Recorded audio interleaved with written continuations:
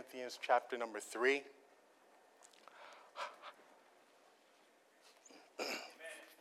First Corinthians, amen. That's a brother that's enthused and excited. I like that. I like that.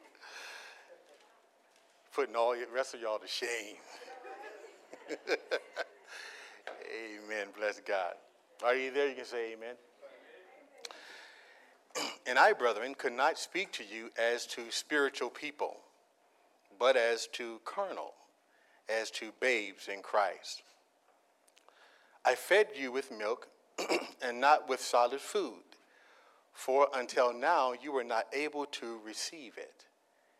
And even now you are still not able, for you are still carnal. Everybody say carnal. For where there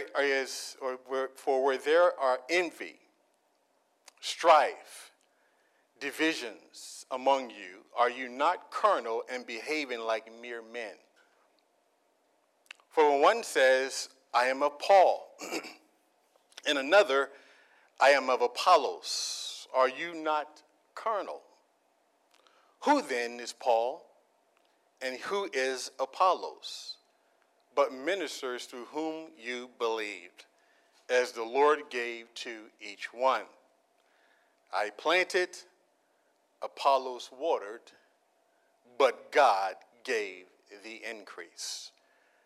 So then, neither he who plants is anything, nor he who waters, but God who gives the increase. Let us pray.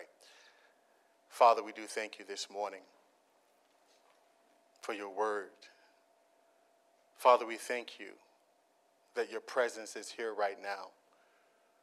I pray, Father God, that you will remove the clutter. Remove anything and everything that will hinder the free flowing of this word. May this word spoken today be inspired completely and totally by your Holy Spirit. May we see all of you, none of me. Father, will you please bring us closer to you, for we do love you and we honor your word. We respect your word. And so, Lord, come and speak today. Move by your Holy Spirit like only you can do, and we'll give you the praise for it. And all of God's people said amen. Amen. Amen. You may be seated in the Lord's presence.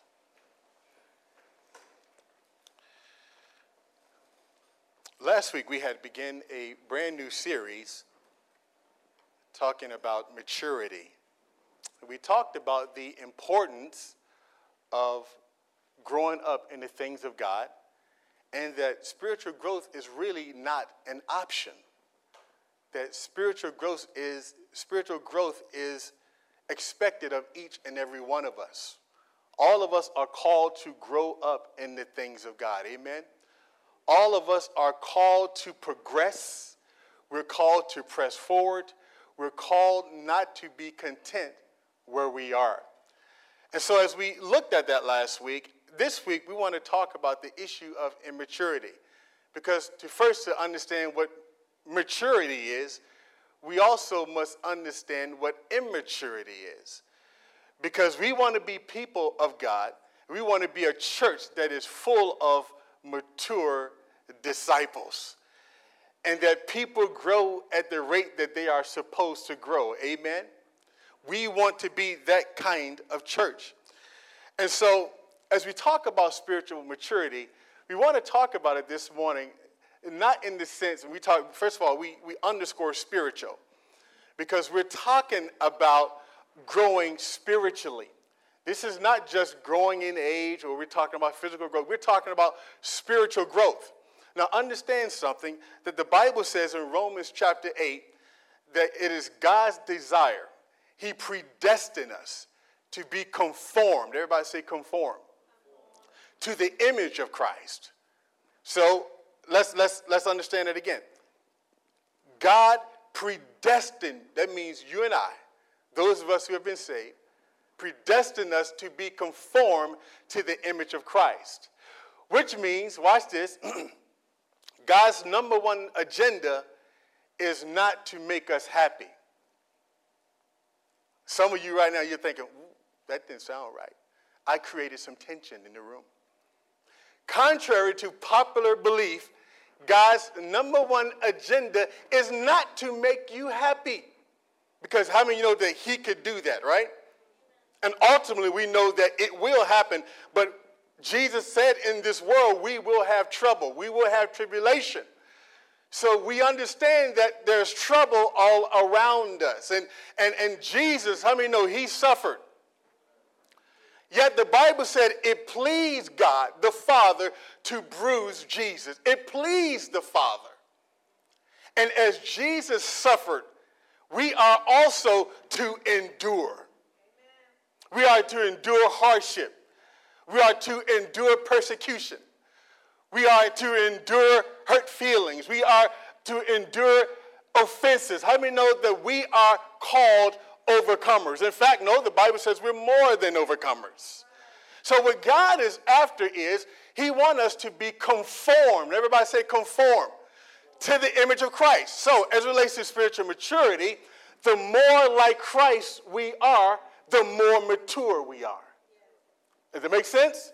The less of Christ that we are, the less mature that we are. And one of the things that is so very, very important as it relates to spiritual growth, how many know that God is going to stretch you? How many have ever had your feet stepped on? One of the things that is so important as it relates to spiritual growth, if you're going to grow up in the things of God, you got to realize and understand this. If you're really serious, if you're a serious believer, you're going to have your toes stepped on. In order for you to grow spiritually and mature in the things of God, understand this, you will have to deal with, from time to time, your number getting dialed. God calling you out. I've had people sit in church and say, well, you were talking about me. It's not me talking about you. God is going to call you out. If you're going to grow, you have to understand that I'm going to expect for somebody to say something to me that I'm not going to like. I used to be one of those, and when I first got saved, I would rush to the church, and the church I was a part of was in Maryland, and I used to love to get on the front. I wanted to get on the front row because I wanted to hear everything. And you know what? And in some strange way, when the preacher says something that rub my feathers the wrong way, I know y'all ain't never had that happen here, right? I've never said nothing to rub your feathers wrong. That in some strange way, I never sit there and say, well, unbelievable. How is he going to be this? Because I read the word and I wanted to be accountable to God. So the first question I ask is what the preacher's saying is true according to the word of God? So then if he says something that offends me, then that means that I need to come under and I need to drop my own agenda and say, God, that's me, and I need to fix it and get it right. I mean, immature people, they don't do that. Immature people stump, turn their backs, and they walk away because they don't want to be confronted with truth. And if we're going to grow up spiritually, we got to understand that, listen, that I'm going to be offended. They're going to say something. How many know? Because God knows what we are. God knows our secrets. He understands what's in our brain. He understands what we go through. He understands the secret things that we do behind closed doors that nobody else sees. Yes, God sees all of it. And when you come into the house of God, your attitude must be, Lord, I'm sitting here today, not to be critical, but I'm sitting here today, God, because I want you to speak to me. Because I want to be transformed. And if you're born again, you're a child of God, your goal is, I want to be so much like Christ. Paul put it this way. Paul says, I want to know him. I want to know him, the fellowship of his suffering, the power of his resurrection. I mean, when you talk about the fellowship of his suffering, Paul had got to a point in his life with God where he understood that whatever it took to be like Christ, he wanted to do it. And there should be something very uncomfortable about us when we don't act like Christ. There should be something in us to say, wait a minute, that's not right. I need to change my attitude. I need to change my heart. I need to allow God to speak to me to change. If you're not a person that can receive rebuke and correction, you will never grow in the things of God. You can forget it. If you're one of those who think you got it all figured out, I'll be the first one to tell you that I'm a man that is loaded with mistakes. I don't have it figured out.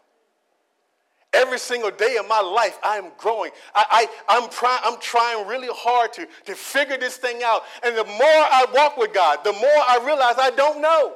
I don't know what I think or what I thought I knew. And so it forces me to be in a position of humility. See, God resists the what? But he gives grace to the who? Humble. God resists. I don't want God resisting me. I need his power every day. I need his grace every day. I need the courage to walk right. And I don't want, listen, you can fight against me. I'm fine with that.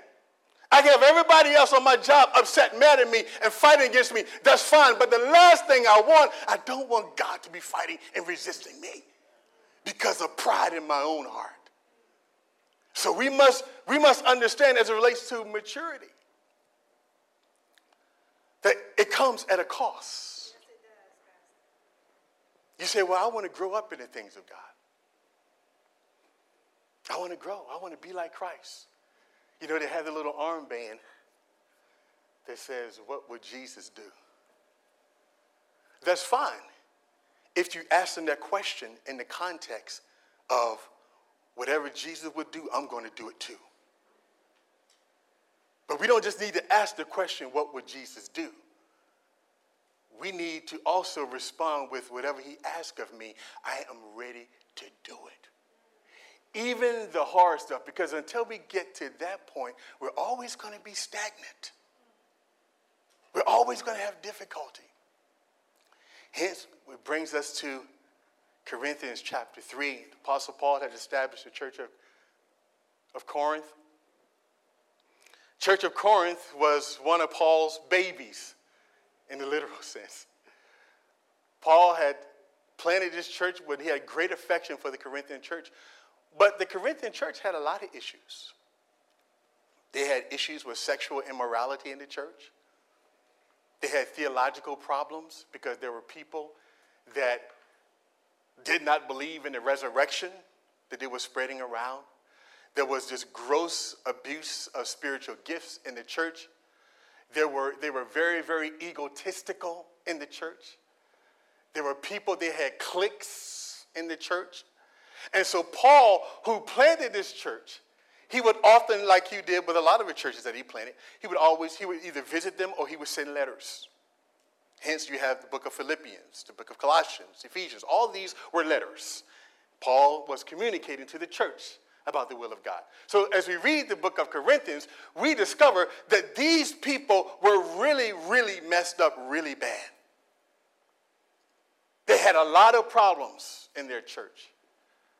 The people were not growing.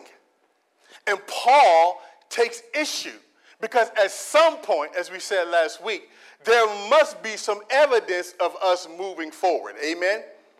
We should not be where we were 2, 3 months ago, 4 months ago, a year ago. How many of you honestly can raise your hand and say, Pastor, since I got saved, I've seen myself grow? Amen. How many of you also say that sometimes it hurts? Amen. How many of you also say that sometimes it's hard? Yeah. Discipleship. Salvation is free. It's by the grace of God. But discipleship costs you your life. And it's hard following Christ. You must take up your cross, Jesus says, and you must follow me. Take up your cross. Your cross. Everyone in here have a cross. And depending on who you are, your cross is different. But it represents hardship, suffering, things that you got to endure. You and I must endure. And that's why I don't have time to be so trying to figure out your cross because mine is pretty heavy. But as it relates to this maturity thing, Paul just comes into the church, and in 1 Corinthians chapter 3, he got to try to set this thing right. And as I read 1 Corinthians chapter 3, I cannot help but know that even in today's Christian circles, that there's a lot of immaturity in churches today. Where people are supposed to be behaving a certain way, and yet they are still stuck, stagnant. Can I be very honest with you and very direct? I will not pastor a people that refuse to grow. I won't. When you come here, you will be challenged. For some folk, that scares them. Because in so many churches today, the attitude is, give me something that I want to hear. Preach something that I want to hear. Will you please, Pastor, preach something to just encourage me? Sometimes just the opposite. God oftentimes he's going to give you a word, but a lot of times it's not going to encourage you in the way that you think encouragement ought to happen. Sometimes he come in there with a word of rebuke and he says, repent. You need to stop doing what you're doing or you're going to die in your sin. How many know that we must speak the truth in love? Amen. Love always is the undercurrent, right? Love is always the thrust. But we got to be a people that understand the importance of being transformed. Romans 12 says, be not conformed to this world, but be transformed by the renewing of your mind. Be transformed. That means changed. Look at the neighbor and say, change. Not what President Obama talked about 4 years ago. Change as it relates to our life. I mean, you're supposed to change. Why would you come to church and expect that I just want to be the same? Amen. Why would you come to a church that only preach what you want to hear? I find that good preachers and good churches preach stuff that make people upset sometimes. Because it forces you to grow. And I've had people come to me and say, Pastor, that word spoke to me. And that's good. But I've had other people come to me and say, I got an issue. You said something today that I need to get right. And I said, praise God. Praise God. Paul comes to the Corinthian church with a rebuke. He comes to set the record straight. Watch what he says here. He says, and I, brethren, could not speak to you as to spiritual. When he says spiritual, he's using it in the context of mature believers. See, the more that we are led and guided by the Holy Spirit, the more mature we are. So Paul said, I could not speak to you as spiritual. I could not speak to you as mature believers. I had a desire to, and you almost hear it in Paul's voice, that I really wanted to come to you in this way. I really wanted to address some things, and I wanted to go deeper. How do you know there's a deeper level in God? Paul said, I wanted to go deeper with you, but you weren't ready. Listen to what he says. He says, I cannot speak to you as to spiritual people, but as to carnal. Person that is carnal, that means a person that is led by their flesh. Amen. How many know you still got that old ugly flesh? How many know your flesh is constantly trying to tell you to do things that you know God's word says don't do? How many know we all have to wrestle with our flesh? And so when Paul speaks of carnality, he's talking about a person that is being led by their fleshly impulses. And if we're going to be a changed people, one of the first things that we got to understand, the Bible says that those who are led by the Spirit of God, these are the sons of God. So he says, I had to speak to you as babes in Christ.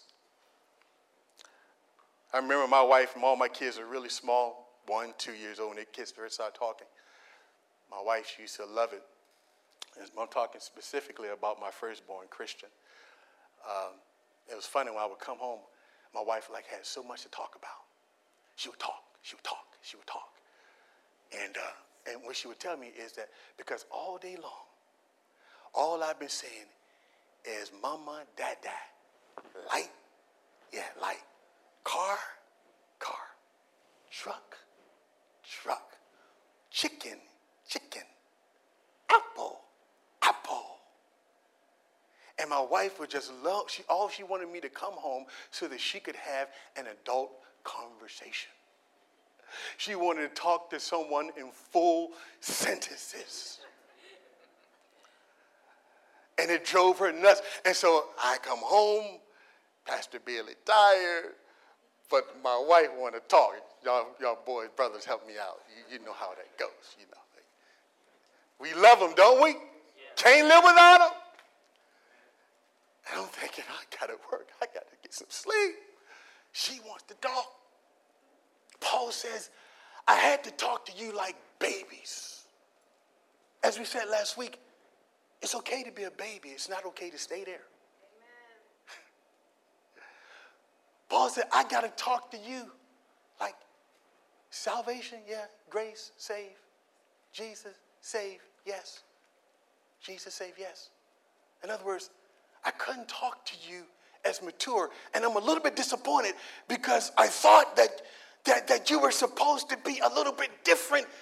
But I come back, you still got the bottle in your mouth.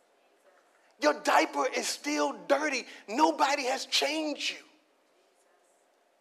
And y'all may know what I'm talking about with a smelly diaper. My wife, I used to always figure out a way to get out of that. She could tell you stories about that. But Paul was saying that you still stink.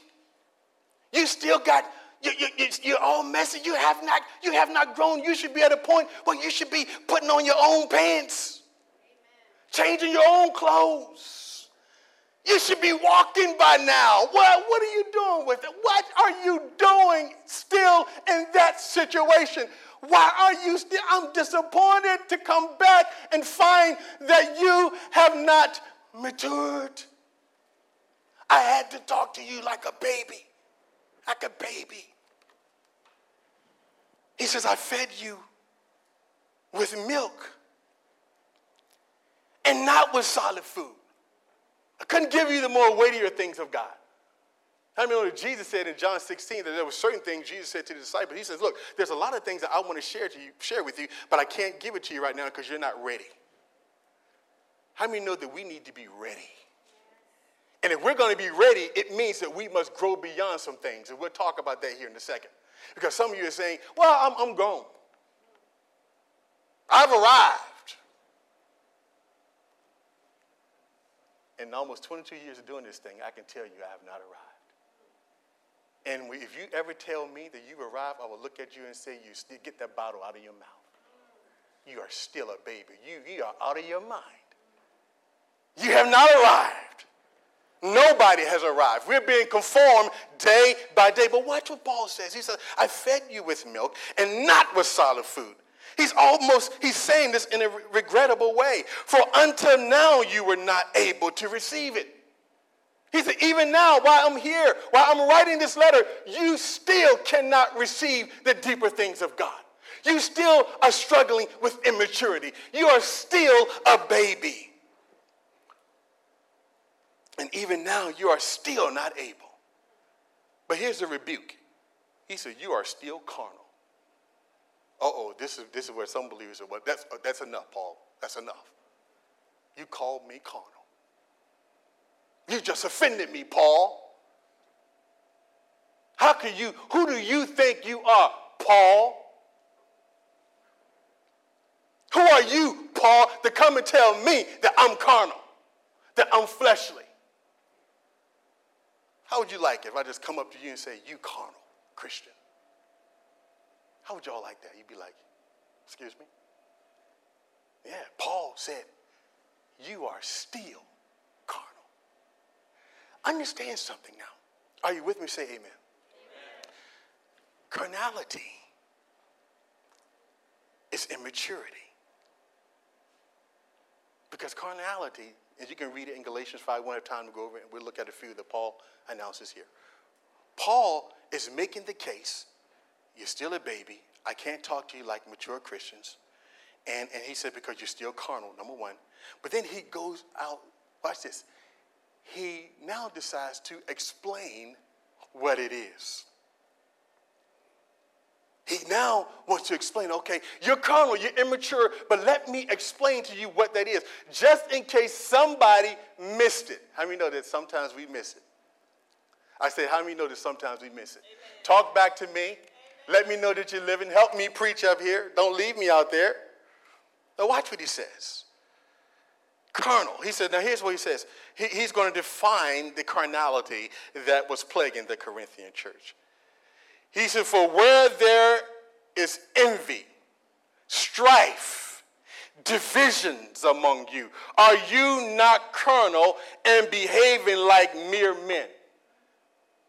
Okay, let me paraphrase, let me translate. He said, y'all are acting like people that ain't even saved.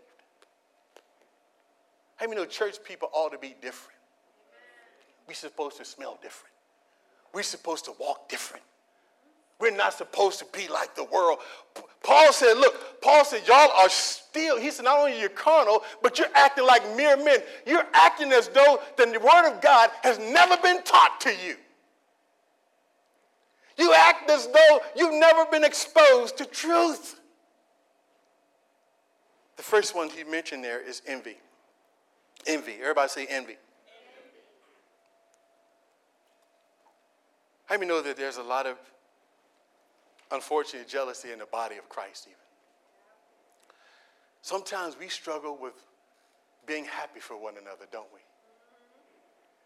Especially if somebody got something that you wanted.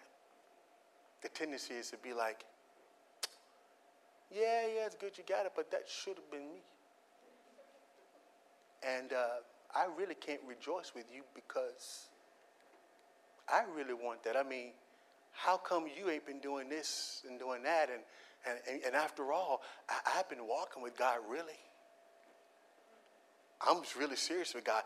And how is it that you're more blessed than me? Because after all, it's what? Me. Jealousy and envy is demonic to the core.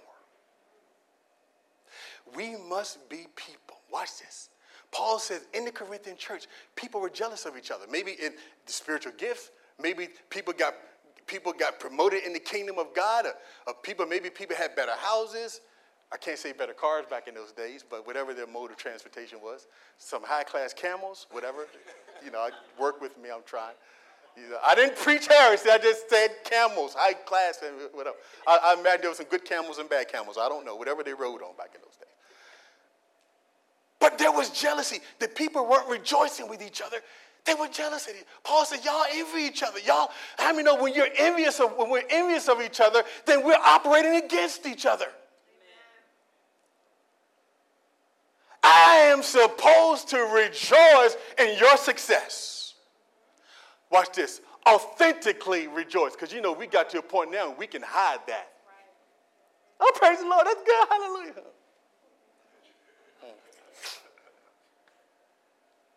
Should have been me. Because, I really walk with God. And after all, I'm better. I could do better with that anyway. How many know that when you walk with God, what God has for you is for you and nobody can take it from you? I tell you the truth right now, and this is the honest truth. I've been having this fantasy, this love affair with this thing called a Can-Am. Don't say nothing, brother. He's gonna kill me. It's a motorcycle. It's a two-wheeler, 2 wheels in front and 1 in back. Brother told me, he said, that if I bought one of those things, I can't be a part of his motorcycle group. He said, because anything that got 3 wheels ain't a motorcycle. I said, brother, I feel bad. He said, you pass, I might, but, we're going to laugh at you. But you know what? If Brother Sean walks in here and he drive a nice Can-Am, I ain't going to look at Sean and say, God, you going to bless that? I'm going to be like, praise the Lord, brother. Let me get a ride. What's yours is mine. Mine is yours. I not going to envy you. I'm going to rejoice with you. We need to celebrate when people succeed in the kingdom. When you get a promotion on your job, if God bless you financially, if God bless in any way, we ought to say, thank the Lord, hallelujah. Good for you. Good for you. That's called maturity. Right. See, image, you know how kids are. It's mine. And you know, kids got a problem. We don't even teach them that, do we? We don't teach kids how to be selfish. But automatically, they come right up out the room. The first word they learn is mine. You didn't teach them that. Mine. And you get something, they'll get indignant, and they'll snatch stuff right out of your hand. Kids, you ever seen kids, they go at it, and they're going at it? In the spirit, that's how we look sometimes in the kingdom of God. Mine. And we can't rejoice. Turn with me to James chapter 4. Chapter 3. Go to James. Go there real quick.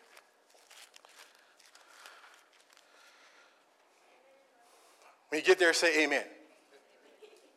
James chapter 3, verse 14 through 16. Can I get a big amen? Amen. Amen. But, start at verse 14. Watch this now. But if you have bitter envy, everybody say bitter.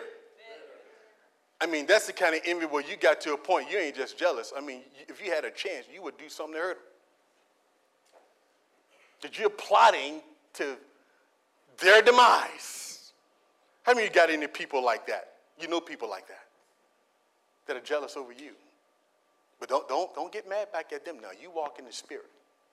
Because mature believers don't act crazy like that. We love people no matter how they treat us. Now watch what he says. But if you have bitter envy and self-seeking in your heart, do not boast and lie against the truth. Paul said it. Paul said it. Listen what he says. I'm sorry, James.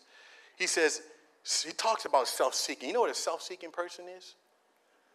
That's a person that's all about themselves. It's all about what I want. It's all about what I feel. It's all about what I think. It's all about me. A person that's self-seeking are consumed with them what? Selves. Does anybody know why Satan got kicked out of heaven? Because he was consumed with himself. He thought that he was just a little bit better than everybody else. He looked a little better. That spirit of pride still is at work today. Self-seeking is a person that don't think about the body and what's best for the church. They think about what's best for them. Now, you must have a healthy perspective of yourself. Amen? But it just can't be about you. You got to understand, if you want to be on the cutting edge of what God is doing in the earth, you need to think kingdom. Too many people make decisions often because they're consumed with themselves. And Jesus says, if any man come after me, he must deny him what? That self-denial thing, that's a tricky thing, ain't it? I even know self-denial is hard. Especially when you really feel very strongly about something. And I have discovered in my life that the things that I'm sometimes passionate about, a lot of times God will come and he'll come with that, what do you call that thing that the construction people use? Jackhammer. And God just started breaking up stuff. He's like, ow! That's what he does. He comes. He come in there, he just start breaking up because God can't use a selfish Christian.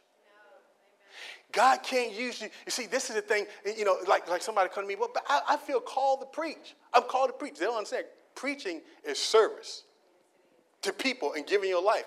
You call to preach and you want to get up in the middle of the night. You want to answer crazy phone calls all the time. You want to do stuff. You want to sacrifice. You got to give up stuff. It's about service. See? It's about selflessness. It's you giving of yourself. When you're called to ministry, you're called to give up your what? Yourself. And to serve the greater good. Serve the body. Now understand what he says. He says, now where there's envy, watch this, bitter envy, and self-seeking in your hearts, Do not boast and lie against the truth. He says, now, this wisdom does not descend from above. So what he's saying is that a person that's full of envy, jealousy, and self-seeking, this is not a God thing. In other words, God ain't got nothing to do with a person that's selfish, which is immaturity, and a person that is full of envy and jealousy. God has nothing to do with it. Watch this. He says, now, this wisdom does not descend from above, but is what? Earthly, sensual, and what? Demonic. Remember I said earlier, the selfishness and jealousy is demonic to the core. For where envy, watch this, verse 16, it gets worse. For where envy and self-seeking exists, confusion, everybody say confusion, and every evil thing are there. Confusion, watch this. And he didn't stop there, but he said confusion and every other evil thing that he didn't even name. Now, the word confusion means disorder, all right? That means muddy, out of place, confusion. God cannot work where there is confusion. The devil loves commotion and confusion. I come home, I hate confusion because I know that it is the bedrock for the demonic. That's why Paul said, let everything be done in decency and with order. Because if it's not done with order, then we allow the presence of the evil one to come in and disrupt. Well, you say, well, you know what? I just come to church. I had one lady came to us one time. She said, well, I come to church, and she wanted to serve, but she says she's going to do it on her own terms. I said, not in this church. If everybody in here, think about it. If everybody in here, and we work hard to try to do what we do on Sunday. We're not perfect. We got room for improvement. Amen? I'll be the first one to tell you that. But think about it. If everybody just came and did what they want, when they want, and how they want it, how can we ever have any cohesion? If he didn't do what he does with the sound ministry, if she didn't do what she does and be here with the PowerPoint, if the people didn't open the door, if the ushers didn't do what they do, if everybody wasn't punctual and timely, how many know that it affects everybody? Amen. Everybody gets affected because if you don't do your job, it affects me. But if you're too self-seeking, then you never see that. If you're about yourself, you're like, well, I don't have to, I can come pray, I can pray at home. It ain't about that. It's about us. It's about us. It's about us. Doing what God wants us to do together. God speaks to us individually, and how many know he speaks to us collectively? Amen.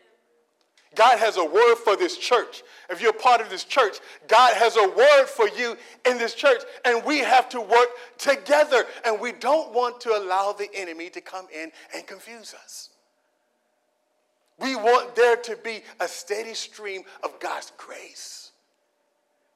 A place where everybody who comes in these doors, they feel the love of God. And everybody who walked through those doors and said, you know what? I feel so loved here because these people prepared for my arrival. Good God Almighty. Amen. How many know God will bless the people like that? Because I'm not serving me, I'm serving. See, when I sign up and do anything as a preacher, I mean, no, I can't preach based on how you look and how you respond, because I wouldn't be up here. Right. I do what I do because God called me. I have a mandate from God, and so I'm so scared to offend him. I don't want to do anything half-heartedly for him. I'm scared of that. Amen. I mean, it terrifies me because I have a responsibility before God. And so when I sign my name, I'm saying, God, this is me honoring you. I will not dishonor God under any circumstances. Not for any person, not for anybody. I will not dishonor God. I will not. Now watch, let's keep going. He says, where are we? We're in James chapter 4. Now, he also mentions strife, right? Go back to 1 Corinthians chapter 3. Run there real quick. How much time we have? Okay, we got a few more minutes. Come on, run with me real quick. Are you there? 1 Corinthians chapter 3. He says, now where there's envy, we talked about envy, and then he mentions strife. You know, strife, that's when people are fighting against each other. The Corinthian church, they were fighting against each other.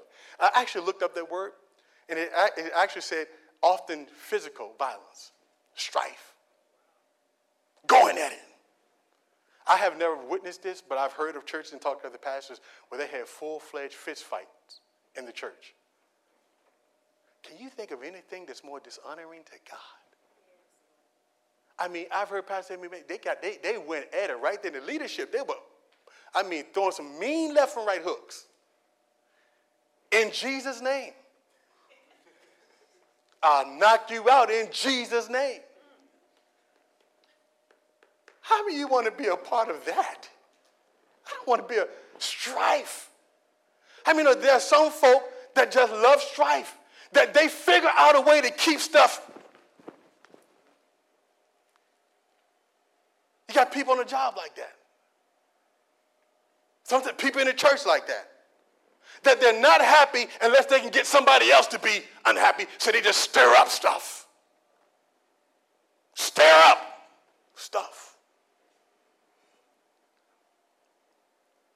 Watch what he says. Turn to Proverbs chapter 26. Proverbs 26:20. Run there real quick, okay? Amen? Come on, run with me. Run with me. Amen. I like that, brother. We need to give like little awards out there. Everybody get the scripture first and say amen. Encourage us to read. How many know God does reward his people? You know that. That's not unbiblical. Y'all, in Proverbs 26:20, says, where there is no wood, the fire goes what? And where there is no talebearer, strife what? As charcoal is to burning coals and wood to fire, so is a contentious man to kindle strife.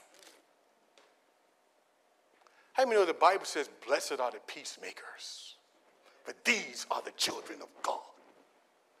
You know, as a child of God, you are supposed to relish peace. That you and I are supposed to be people. Now, not just here. How many know it should be a given here in the church? But you know what? You ain't just a Christian right here in the church. I say you're not a Christian just here in the church. You're also a Christian out there. And so God had to convict me. God stepped on me royally. Let me know the Bible says what you reap what you sow. Well, how can I say this? We had a supervisor. I got a new supervisor, and he started making some changes. And in my spirit, I was kind of grumbling a little bit. And then one day we're sitting there, and the Holy Spirit, you know how God just talked to you, and he just hits you, and you just know it's God because then you feel funny. It's like one of those moments. And God just spoke to me and said, you could not be working today. You ought to thank me that you have a job. And you ought to thank me that you have a boss.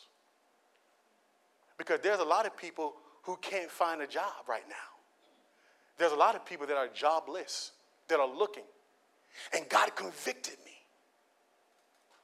And while there's other people that wanted to create some strife because they don't like it. How do we know we find ourselves in a situation we don't like? What do we tend to do? Resist. Fight it. I'm going to put it down. I'm going to make life difficult because I don't like it. You and me, we are called when everybody else is complaining. How many know God don't want complaining children? When you complain, you're immature. Amen? I said when you complain, you are immature. So God don't want us to be immature Christians. God wants us to be mature Christians. That we don't complain. Amen. She want to give me something because my head is sweating. Thank you, sister. I'm almost done. All right.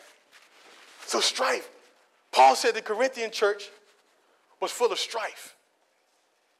How many know that we need not to be people like that? That's immaturity.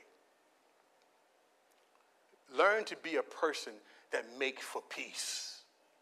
In fact, you be the person that bridges the gap. As much as it lies within you, as much as you can, the Bible says be at peace with everybody. Now, sometimes it's really hard, amen? But if we can't be at peace with each other, how in the world are we going to go out there and preach peace to anybody else to come to God? How many know that we are the light of the world? We are the light of the world. If you can't get along with me, you don't love God. If you don't like me, you don't love God. Save it. If you don't like me, you don't love God. How many know we're called to love each other?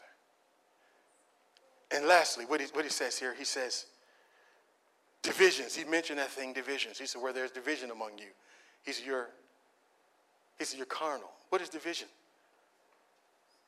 You're in Proverbs already, right? Look at chapter 6. Can I have 6 more minutes? Y'all didn't say that with authority. I mean, it's like, stay with me. I want to get this to you. Amen. It'll bless you. Just hang in there for a second. Now, how many know that we need to love what God loves? We need to hate what God hates. All right? Is that fair enough? We need to love what God loves, and we need to hate what God hates. Now, God's list here in Proverbs chapter 6, verse 16 through 19, he lists 6 things the Lord hates. But watch. He said, but the 7th thing is an abomination to him. In other words, he said, I detest that. I absolutely hate this. This is worse than hate. This is a step above that. Watch what he says. Here's what God hates. A proud look. A lying tongue. See, this is why we don't want to be a part of anything, any lying, right? We got to be honest with one another. We got to be truthful. Hands that shed innocent blood. A heart that devises wicked plans. And feet that are swift in running to evil. A false witness who speak lies. Watch this. And one who sows discord among the brethren. He said that last one right there, he says it's an abomination to him.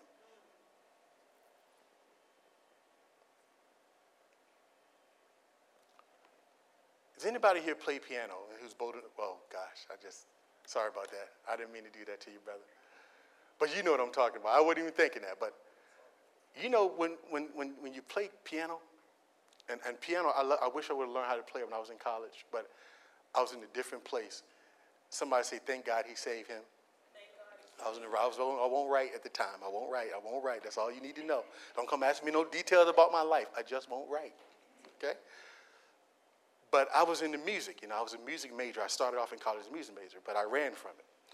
And I've always liked the piano because you can play, it's like a series of instruments and notes and sounds that blend together, and it blends together and makes something very beautiful. But then have you ever seen like a kid or somebody who don't know what they're doing on the piano? They just go, clang, clong, clang, clong, clang, clong, and just start banging on it. It's like, oh, God, stop. Get off the piano. Leave it alone. And every now and then you see some folks like they have one of those things up in the mall, and you see somebody walk up there and just start hitting on it. I'm like, brother, you're killing me. You make me want to leave the mall. How many know that God wants us to be a people that work in harmony together? We must not sow discord amongst each other. The Bible says that where there's unity, God commands what? Blessing. He also says in Acts chapter 2, verse 40, he said that the church was blessed because they were on one accord. The Bible also says in Ephesians chapter 4 that we must endeavor. Everybody say endeavor. What does endeavor mean? It ain't easy. Unity is not an easy thing. But the Bible says that we are to endeavor to keep the unity of the Spirit and the bond of peace. Paul said that you all are you're divided. And what was their division about? Watch this. They had cliques. I'm with Paul.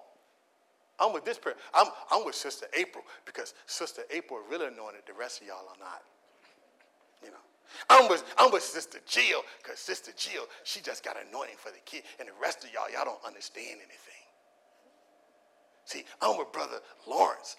Brother Lawrence because he got a real nice motorcycle. And we're the motorcycle club. And so if you can't ride a motorcycle, just go on over there and talk to somebody else. We got this over here. Everybody say cliques. They had a whole bunch of that in the church. And they were saying, look, I'm a Paul. Paul said, no, wait a minute. Why are y'all tripping? Who are we? I'm just a servant of God. How many know God only works? How many of you want your church to be blessed?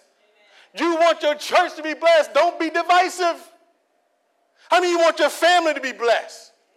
Don't be divisive. Build up your house. Build up your home. Build up one another. Amen. Don't give way to the spirit of division. He says, endeavor to keep the unity of peace and the unity of the spirit and the bond of peace. Lastly, look at 1 Corinthians chapter 10. I want you to put your eyes on this, and then we're done. I had more, but we're done. I got to stop. Maybe I'll put like an encore version of it online or something. Y'all in look at 1 Corinthians chapter 1, I'm sorry. Chapter 1, verse 10, you there? Now watch this. This is the Apostle Paul talking. He said, now I plead with you. Now the word plead, Paul is saying, listen, I beg you, brethren, by the name of our Lord Jesus Christ, that you all speak the same what? And that there be no what? Among you, but that you be perfectly joined what? Together in the same mind and in the same judgment. Watch.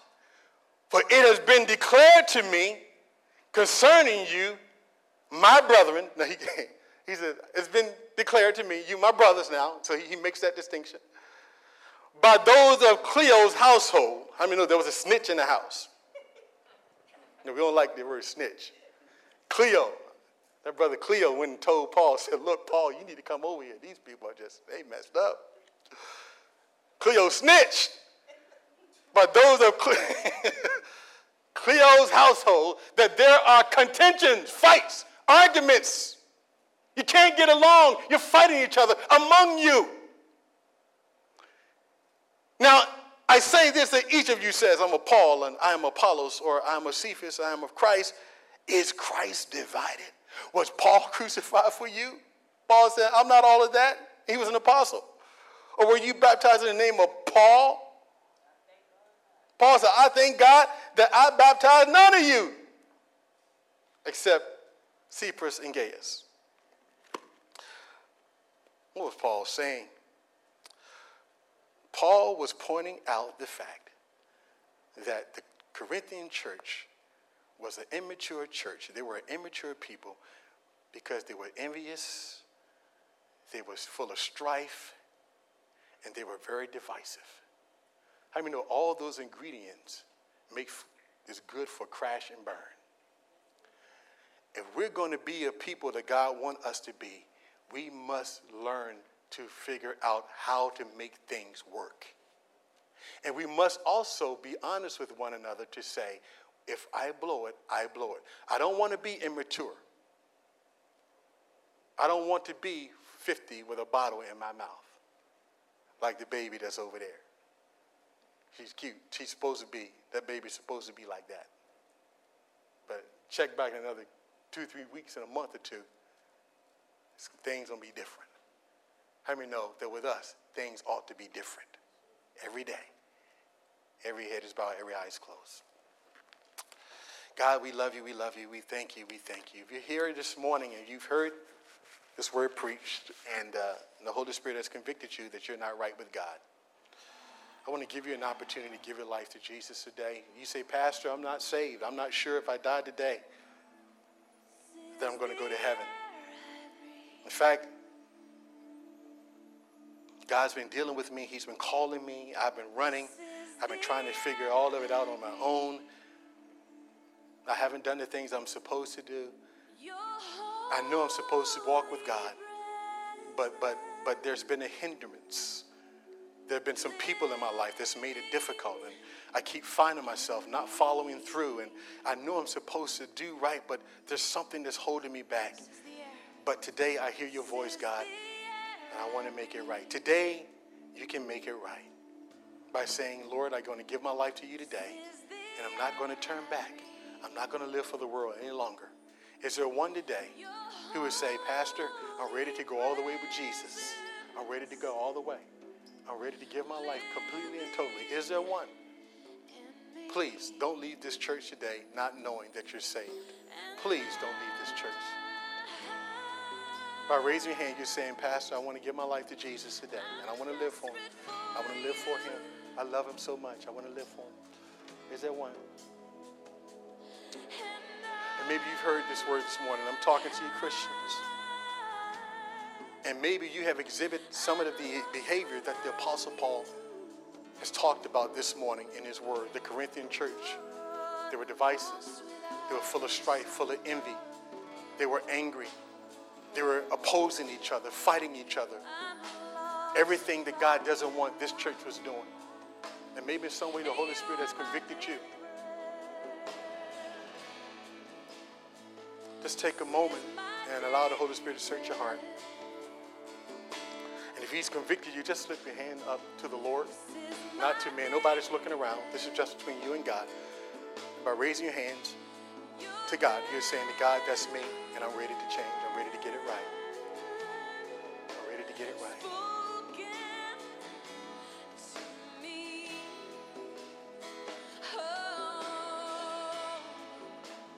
Part of being spiritually mature is being honest with ourselves, honest with God, honest with one another. Thank you, Lord. Thank you, Jesus.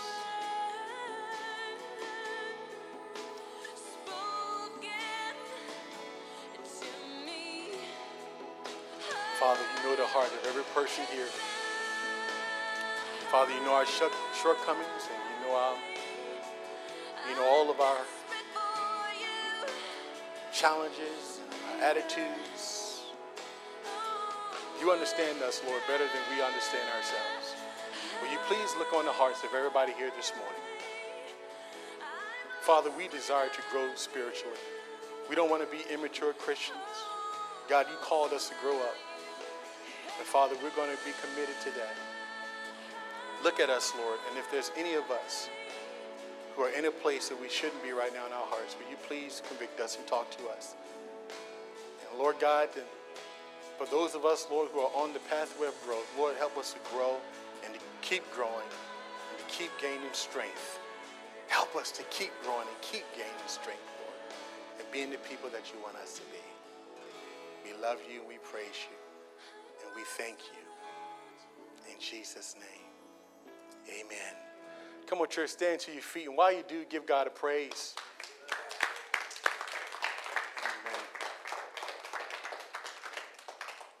Amen. Amen. Amen. If anybody desires special prayer at the end, please come and see me. We'll be here to pray with you and encourage you as you walk with God.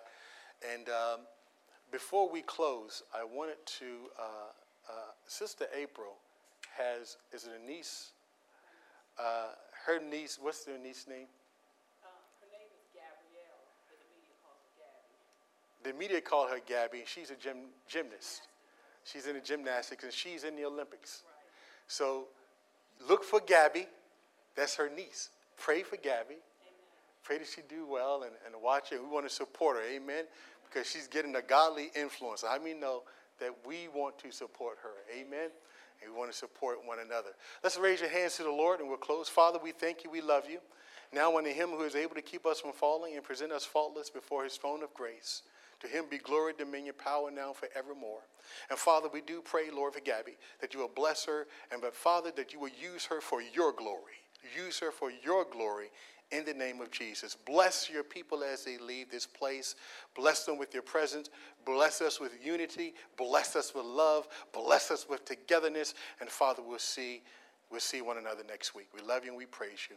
And all God's people said amen. Amen. Be blessed. Have a great week.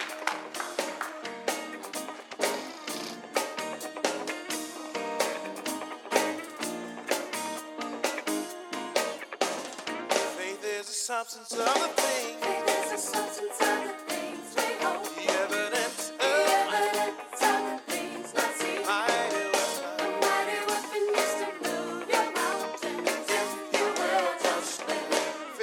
Substance of the things. The substance of the things we hope. The evidence of the things I see.